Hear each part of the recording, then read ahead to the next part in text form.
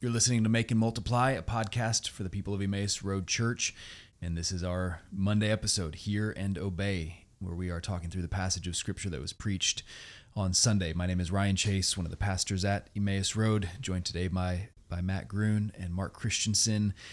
Good to be together to talk through Colossians 1, and what a joy for us, I know for each of us personally, knowing Jeff Purswell. You guys got to spend the privilege of spending a whole almost year with Jeff. It wasn't enough. Not enough time. I think that's how anybody who spends time with Jeff feels.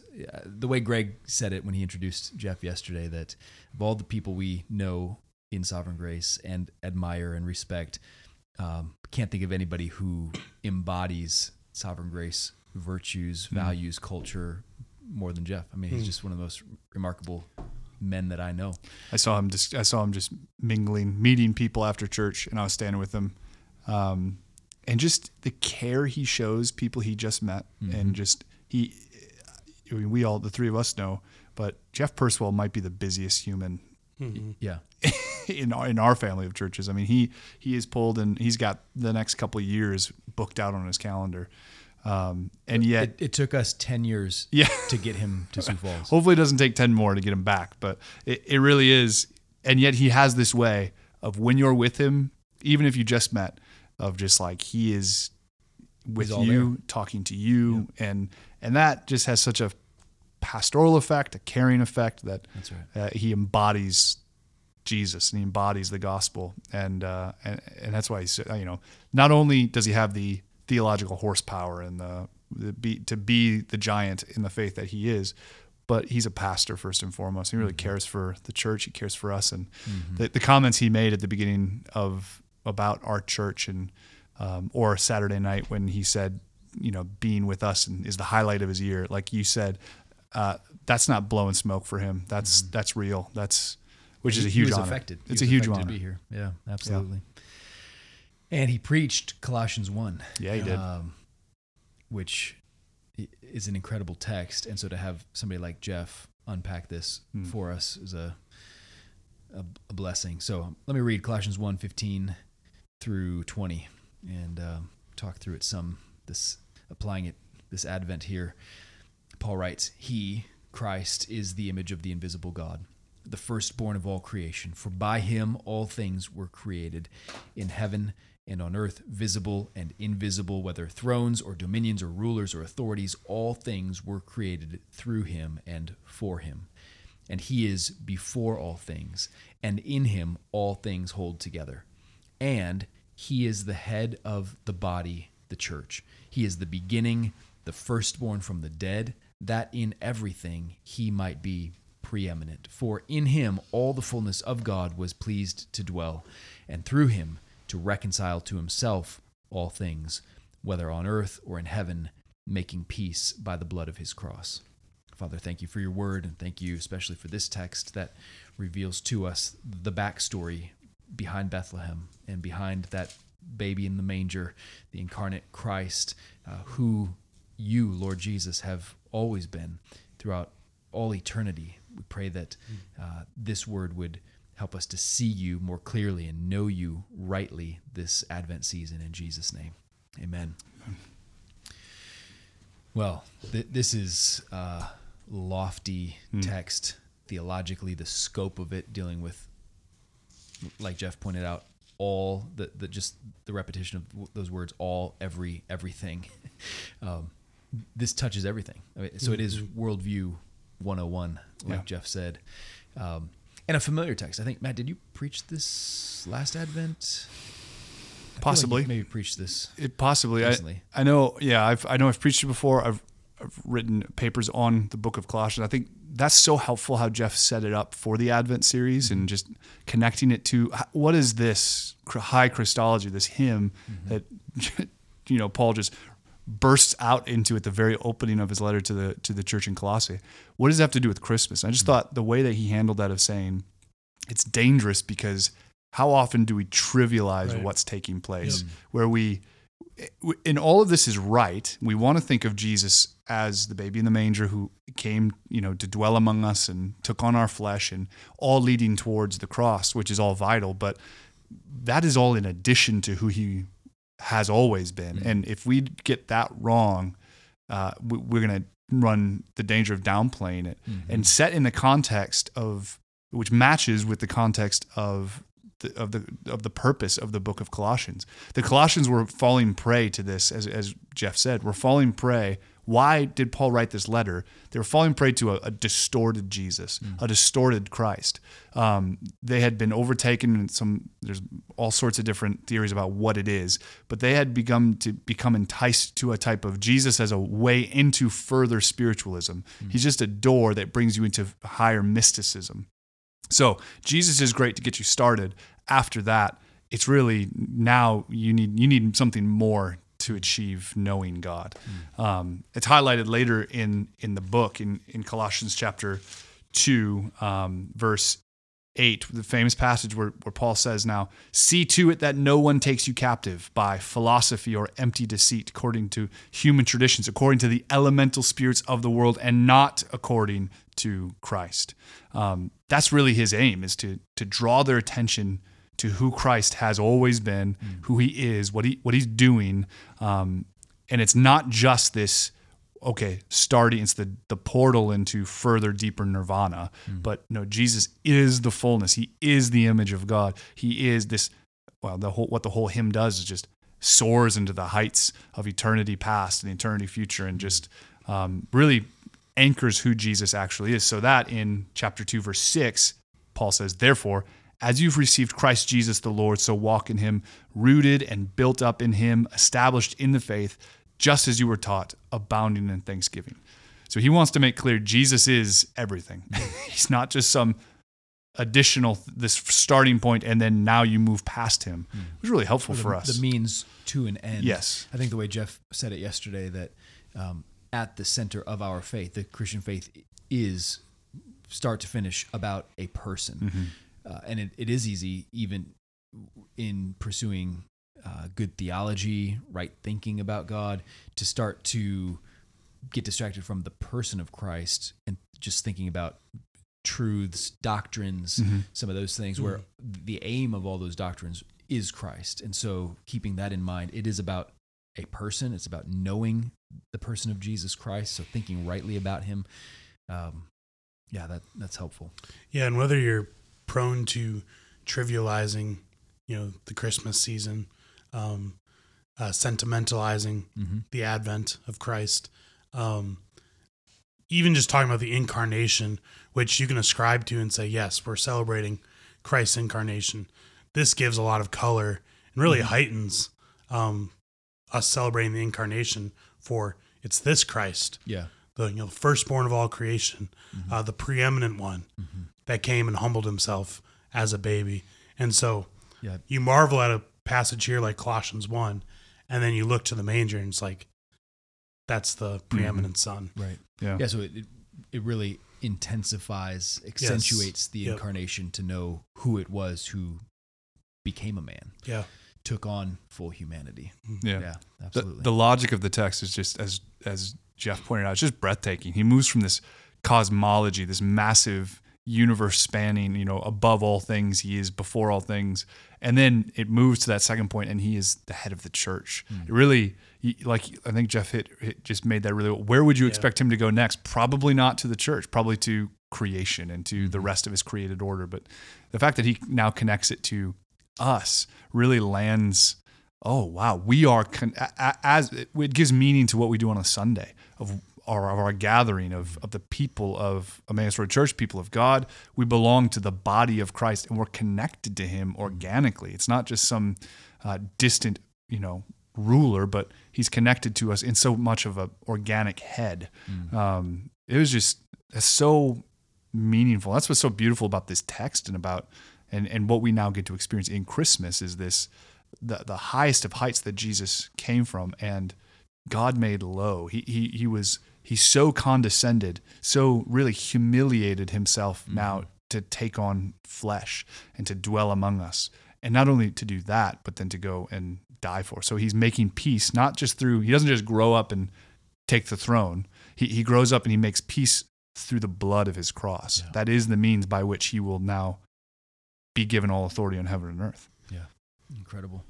So as the Lord of all creation, that first point, the firstborn of all creation, starting with that cosmology in him, I just think those descriptions, by him all things were made, and all things were made through him and for him. Those prepositions are, each one of those, worth meditating on and reflecting on, because each one is slightly different, making a different emphasis about who he is.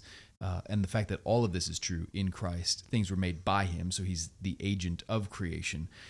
But that point, all things were created through him. Jeff talked about how he is the sphere in which everything exists.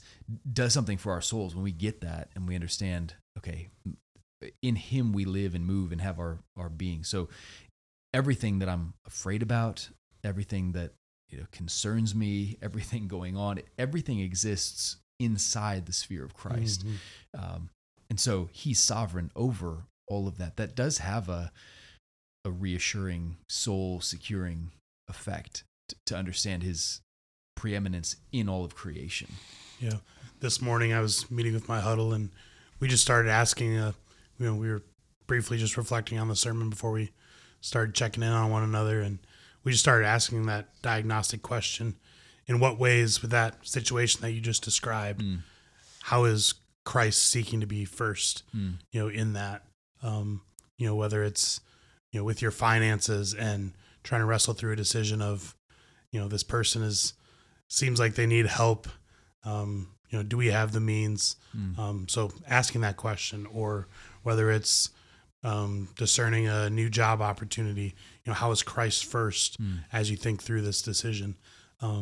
So this text applies, touches down to our real lives. Yeah, that's a good point. I think that is part of the Colossian heresy, if you will, was this Gnosticism, this dualism of like, well, I've got my spiritual world, and it doesn't actually function in my life. But what you're saying is exactly right. Like the all-encompassing scope of this text really leaves no room for that, for a dualistic, I have my spiritual life and then I have my physical world. I have my spiritual life and then I have my job. I have my spiritual life and then I have what I spend my money on, or my spiritual life and how I hang out with my friends. All of it is all encompassed in this, in him, all things hold together. That should reframe, I think Jeff even said this, that should reframe how we view ourselves, each other, our lives. It's just really informative and really captivating, and really, and then get stuff done in my life. Like, this actually matters. This actually is coming about. Yeah. And when Paul gives that elaboration, verse 16, of what he means by all things, and he talks about visible, invisible, heaven and earth, thrones or dominions or rulers or authorities, that's a phrase that Paul uses elsewhere, speaking of demonic powers, spiritual powers. So even evil powers exist inside of the sphere of Christ. Nothing exists beyond his control. So even evil exists for him in the end, that he's glorified by overcoming and defeating evil. It's there for him to conquer it. It does, like Jeff said, I just keep thinking of that phrase, worldview 101. You get this, and it changes how you see everything, including the things that tend to overwhelm us, discourage us, threaten our faith. It causes us to see everything in the light of Christ, and to see Christ in back of everything and in front of and above everything. And it totally reframes. And so there's a great need there practically, like that, Mark, like you're talking about, to just take whatever it is we're looking at and to consider, am I seeing this in the light of Christ? Am I factoring Christ into this equation, thinking about who he is and what he's doing, that all of this is under his dominion, his authority. Yeah. I think another encouraging thing about this text is all things were created through him and for him. So the purpose is Christ for all things. But then you get to verse 22, or I suppose verse 19, for in him all the fullness of God was pleased to dwell, and through him to reconcile to himself all things. So all these things that were created through him and for him, Christ is going to reconcile to himself. which just gives me hope, looking at a broken world and a confusing world and a sometimes disheartening world. But Christ is going to reconcile all these things to himself. It's a cosmos type of salvation that Christ is working. And so we can take heart because we know that the work is going to be completed. Yeah. And there's an already not yet that is present there of right. He already has made peace through the blood of his cross. That has been accomplished. It's already done. And yet we look at the world around us like, okay, it's not, there's a not yet category. But I think Jeff was right. The context of the text and the rest of it and all of biblical theology would play out that, okay, well then how is he going about this reconciling process? How is it being extended out into the world? That accomplished work of Christ is going out through the church, through the gospel being proclaimed, yes. and through hearts being made alive. And so any allusion to this being a means by which we can forcibly overtake the world by political gains or by whatever, that's not what is being talked about here. What's being talked about here is that he is making all things new. There is a new creation because of the blood that was shed on the cross, and it is now getting stuff done in the world. And now the kingdom of God really is advancing through the church. And that should give us confidence. That should give us hope.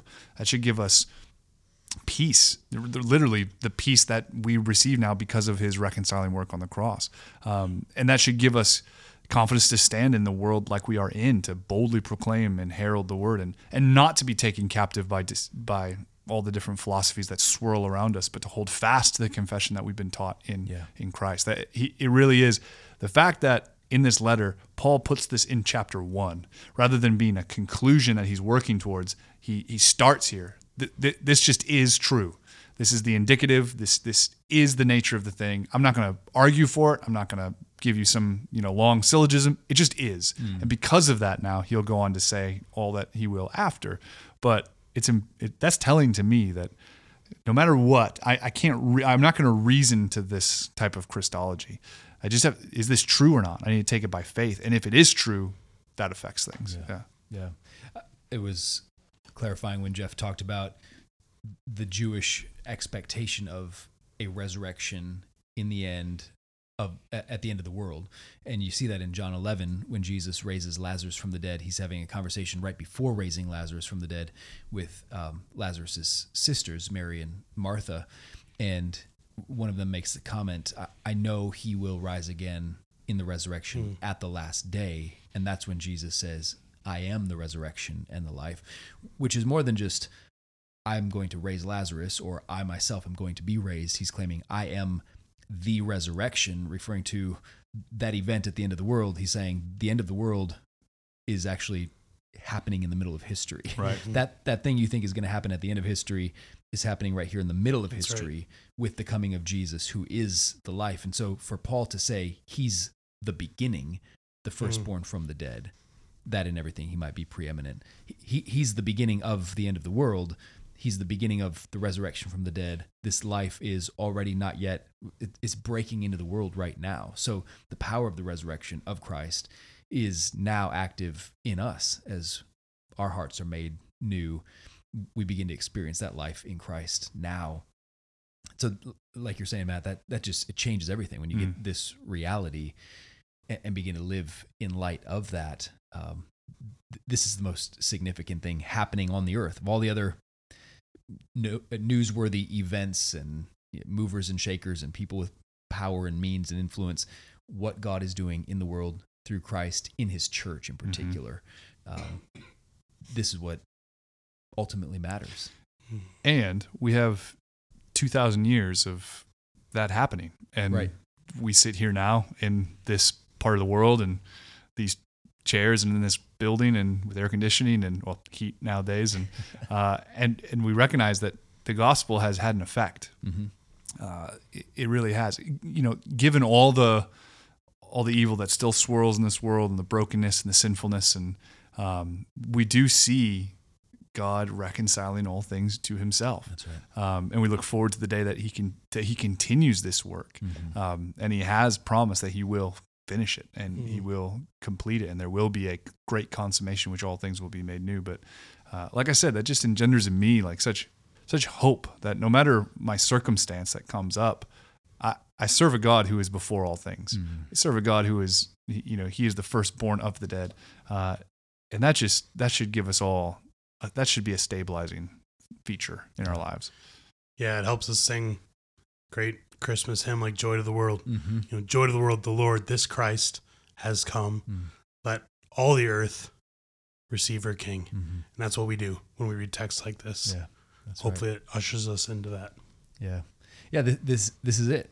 How do you have a meaningful Christmas? How do you avoid those dangers of sentimentalizing Christ, or being distracted, or thinking small thoughts or distorted thoughts about Christ? You do this. You sit under the preaching of God's word, meditate and reflect on passages like Colossians 1, talk about it together in your GCs. This is how we do that, so that our Christology, our view of the person of Jesus Christ, is right, and that increases for us our joy in Christ in this Advent season. So this is wonderful. Thank you, guys. Mm-hmm.